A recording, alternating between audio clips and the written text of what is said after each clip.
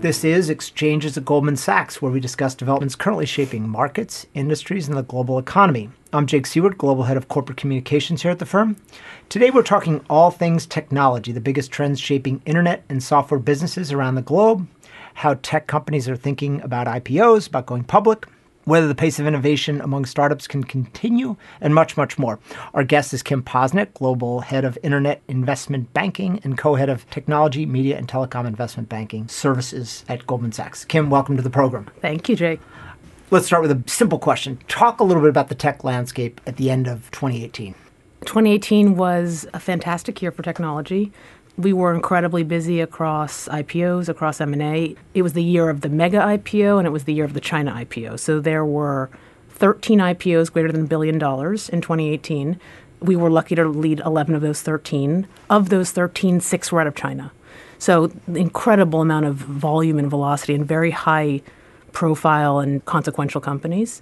And I believe that will continue into 2019. So it's an incredibly robust tech IPO market. And it was also a fantastic year for tech M&A. And so we saw big strategic trades, IBM, Red Hat, Walmart, Flipkart, big strategic moves, and the markets were very receptive and open to those moves. Kim, you mentioned that a lot of the equity capital markets activity this year, a lot of the IPOs were actually in China. Mm-hmm. So how is that process, how's that ecosystem different from the one we see and are more familiar with in the United States and Silicon Valley? As I mentioned, 13 IPOs north of $1 billion in 2018, 6 of them in China. Many of those companies you hadn't heard of 2, 3, 4, 5 years ago. So, I mean, you've got companies that are going from zero to billions and billions of dollars in a matter of years, and the growth is like nothing you've seen. So in the U.S., we've seen a lot of sort of growthy companies go public. They're, $1 or $5 billion market cap companies. They're growing 20, 30, 40, 50%. These companies in China, they're growing from zero to $50 billion companies, and they're growing their revenues and their profitability at sort of staggering rates. I mean, 100, 200, 500% plus growth. The degree of growth is like nothing we've seen before out of China. And is there obviously an investor appetite because this is a way to capitalize on the transition of China into a consumer economy? 100%, but also there's investor appetite around the 1.5 billion people in China and the 1.5 billion people in India. And contrast that to the 300 million plus or minus in the U.S., it's just the market size is staggering on a relative basis. So it makes sense that these are businesses that will scale, and you can make a lot of money if you bet on the right businesses. So you're the global head of internet investment banking here at Goldman. You got a lot of clients all around the world, keeping you busy. Too often we focus not enough on China and what's going on there. What's on your mind for the year ahead? Will we see the momentum continue in this industry? So yes, I think that we'll have a strong IPO and M&A market heading into 2019. I say that based on our pipeline. The startups right now are all using technology in different ways to drive growth, to drive expansion internationally if they're based in the U.S., to continue to innovate their products, whether it's a service, whether it's a consumer-facing product. And all of those companies right now have access to capital, whether it's public capital or private capital. And so they're not constrained for the most part from that standpoint. And I think what they're thinking about most is this balance of priorities. There's so many opportunities. Think about the ride-sharing industry. There's autonomous, there's ride-sharing, there's food delivery. There's so many different ways to invest around it. There's artificial intelligence, there's machine learning, there's data science. And so I think the companies are trying to think about the highest bang for their buck, so to speak, in terms of investment and how to prioritize global expansion. You host a conference every year in Las Vegas to discuss some of these issues, the Private Innovative Company Conference, or PIC, as we call it around here. The most recent one was in November of 2018. What was the mood like amongst the participants there this year? It was our 8th conference, so we started in 2011. We've done this conference through ups and downs in the market, and this year it was actually very optimistic. There was a lot of talk around culture and how culture drives innovation. And it's a relatively intimate event of 500 people, and it's intentionally that way because our goal is that everyone that you run into is someone that you want to run into, whether you're a company, a founder, a CEO, an investor. And so it was great. I mean, the other thing that I would note this year is our keynotes coincidentally were mostly seasoned CEOs. Of public companies. A mix of public and private, but people who had been CEOs of public and private companies. So Meg Whitman was there, Dara Khosrowshahi was there, Anthony Noto, Tom Siebel. And they were optimistic, but the advice they gave to younger founders was just one of cautious optimism and talking about how strong this environment is today, but to just really think about long-term sustainable growth and think about that in the context of path to profitability and really building a business for the decades, not for the years. And how do those newer companies take advice from people who've been through the cycle? They were really open to it. I think many of the companies at the conference this year are ones that have lived through, let's call it, the past 5 to 10 years. And as I said, there have been ups and downs, and there have been different environments as it relates to access to capital. So I think they were very open-minded to it.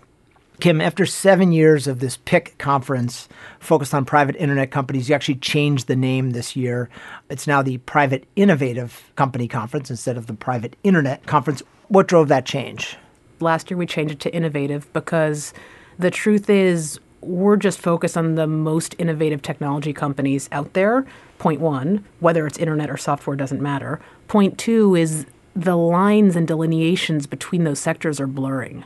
Lime and Bird, are they internet companies? Are they software companies? Are they mobility companies? Are they auto hardware companies? It's unclear. And you have so much innovation around things like robotics and AI, ride-sharing, food delivery, and all of these sectors have multiple inputs from internet, software. And so we just thought, let's remove those artificial delineations because they're not relevant.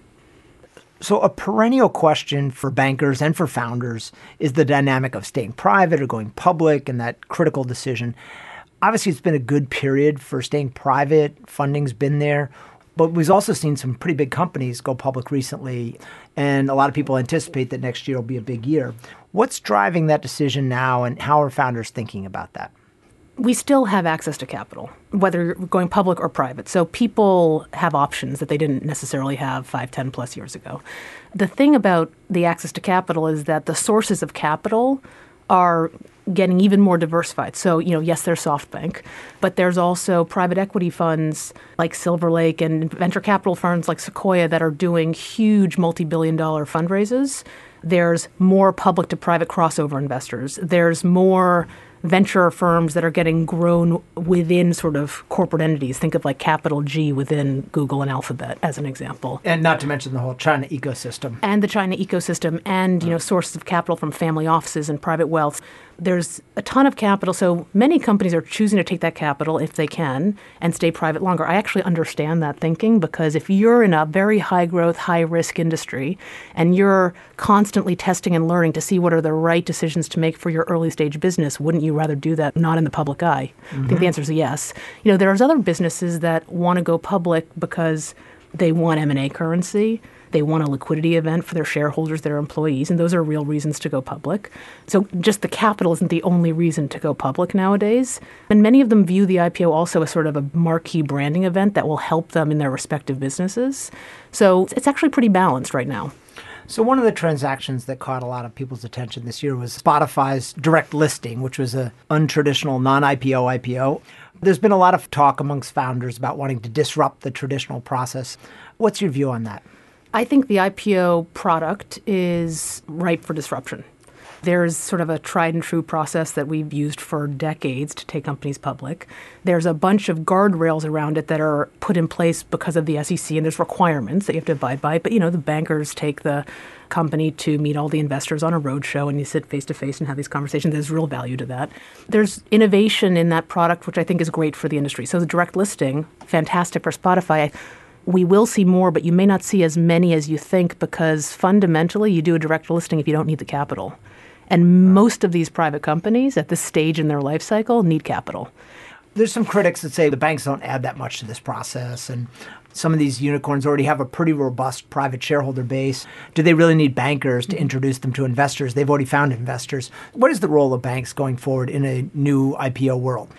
Because many companies are staying private longer, the challenges that those CEOs and boards face are actually much more complicated as private companies, and you need advice to navigate those challenges. So, for example, when you are a multi-billion-dollar private company with cash on your balance sheet, you have the opportunity to buy companies, private to private, to sell yourself. You're approached by strategics all the time. You need help in terms of constructing your board. You have the option to go public or to stay private and raise private capital. How do you think through all those different investor classes that I just talked about? And so all of those decisions require advisory and conversations with a trusted advisor. So I actually think the role of the advisor is critically important for that private company, given all the choices that they have today that they didn't necessarily have 10 years ago.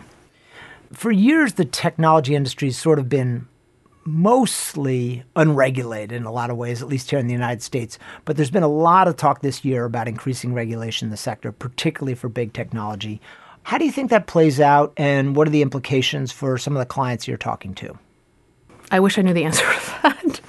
Listen, the large cap tech companies have grown. It's been amazing growth, amazing consumer adoption across countries, across regions, massive global impact because consumers just love those products and those services. That's undeniable. All of these companies grew up without regulation because it's almost like we didn't know they needed regulation because we didn't anticipate how big and impactful they would be. So now we are where we are. Historically, the tech companies have said, don't worry, we'll deal with it. But there's been some sort of very public hiccups around that. So I don't know what the right answer in terms of the degrees of regulation. I imagine, though, over the next 3, 5, 7, 10 years, there will be some degrees of regulation just because of the massive scale and potential for impact that these companies have. Regulation is sometimes easier for the big companies to deal with because they've got a lot of staff, a lot of people, a lot of lawyers. How do the founders that you're dealing with think about regulation? Even though it seems aimed at big tech, it could easily hit them. Are they ready for it? I think for the most part, the earlier stage founders are probably not ready for it. They haven't had to live through it. I find that the larger companies and those founders that have spent a lot of time thinking about it are forced to because of the size and scale and impact of their companies. And the earlier stage founders, they've got so much going on in terms of innovation and growth and disruption that if it's not forced to be top of mind, then it's not necessarily top of mind. So it's not a lack of interest in the topic. I just think that they've got so many other things that they're focused on in growing their businesses. So, Kim, let's talk about diversity. Obviously, a subject that's been in the news a lot over the last year with Me Too and the like. Getting a lot of attention, both in our own industry, in the financial industry, but also in the tech world, particularly. Is the tech world changing its views with respect to diversity or reprioritizing that issue? And how are founders thinking about it? Absolutely, yes. It's been in the news, and I think founder CEOs are very focused on it, which is fantastic. That's a good thing. We have a long way to go. We've made progress, but we still have a long way to go. I would note that the conversations I hear are more around culture than diversity. And when I say that, I mean diversity is a subset of culture. So these founder CEOs want cultures that attract the best and the brightest to build whatever product or mission or vision that they're pursuing. And you have to have a fantastic culture to attract the best and the brightest. The best and the brightest, by definition, will be a diverse workforce. And so the conversation on diversity are sort of in that context when I'm talking to the founder CEO who are sort of building these businesses. And like I said, I think everyone's focused on it. We've made some progress, but there's just a lot more opportunity ahead to truly diversify these workforces. And by the way, when you're thinking about the clients, the customers of these internet companies, they're all trying to be global businesses. So guess what? To understand your customers truly, you need to have a diverse workforce to understand a global customer base. The conversation around diversity has gone to the board level, too, partly because of legislation in California, which is putting quotas or levels on it. What are you hearing from clients about how they're thinking about diversifying their boards? It's one of the most common questions I get since this legislation. It's a very common topic, as it should be. And where we're helping clients most is sort of introduce them to networks of people that they didn't otherwise know. So the founder CEOs in Silicon Valley often have very similar social networks, and introducing people to incredibly qualified and seasoned and experienced women who could be phenomenal board members, but maybe are in a different industry or have a different function or, spent years overseas or whatever the thing, but aren't necessarily directly in their social network or professional network is hugely important. And it's a big part of our dialogue right now. Obviously, our own industry has challenges on diversity. You run a business within this business. How do you think about diversity amongst your own team? I think it is critically important. If you are going to have the best team that wins the most, you have to have a diverse team, period. I truly believe it in my bones. And so we have intentionally built an incredibly diverse internet team. Over 50% of our team is women. I'm very proud of it, but candidly, I just think it makes us better. And you think about all of the different companies we cover globally and the fact that all of those companies have their own set of customers and clients that are global customers and clients, and our ability to relate to those companies and their customers is that much stronger when we have a diverse team. I think it's mission critical to winning. So yeah, you have to have it to win. If I'm not mistaken, you studied history and drama at college. You're a liberal arts major. How did you find your way to banking, and how did that prepare you for the job you do today? I did. I studied history. I also studied theater at Yale. And I got to tell you, I think that liberal arts is a huge advantage to investment banking, because if you really think about the job of an investment banker, a huge part of it is storytelling. Whether you're taking a company public, you're storytelling, whether you're getting one company to buy another company or you're trying to sell a company, whatever it is, it's telling a story. It's telling the story of the company and trying to get investors or buyers or sellers to understand your story in the context of a financial and business story. And if you were trained in history or English or theater or whatever it is, I think that you have a mindset and orientation to storytelling that can be very powerful in investment banking. I studied liberal arts at Yale, as it happens as well. But when you're in those majors, you're not necessarily thinking about becoming a banker. So how did you end up as a banker after studying history and theater? Well, I was definitely not thinking about banking when I was in college. That I can assure you. But it's actually simple. My mother was in finance for years. My stepmother worked in FICC at Goldman Sachs and traded fixed income. And so I was surrounded by women in finance my whole life. Good role models. They were good role models, and they said, you should try this out. I think you'll enjoy it. And here you are. And here I am, telling stories. Awesome. This is the last question, and it's a simple one, but maybe not so simple. What tech gadget or what tech innovation are you most excited about for next year? I'm only going to say this because I was thinking about it last night. I'm really into productivity apps right now. Probably not the answer you were expecting. Well, as a working mother, as a working father, I appreciate that. My favorite new feature of the iPhone, I don't know if it's an app, is screen time, which the first time you click on is pretty scary to see how much time you spend on your smartphone. And when Tim Cook is talking about having to put down his smartphone, maybe it's time for me to spend a little less time with it. Well, Kim, thanks so much for joining me here today. Of course, thank you for having me. That concludes this episode of Exchanges at Goldman Sachs. Thanks for listening, and I hope you join us again next time.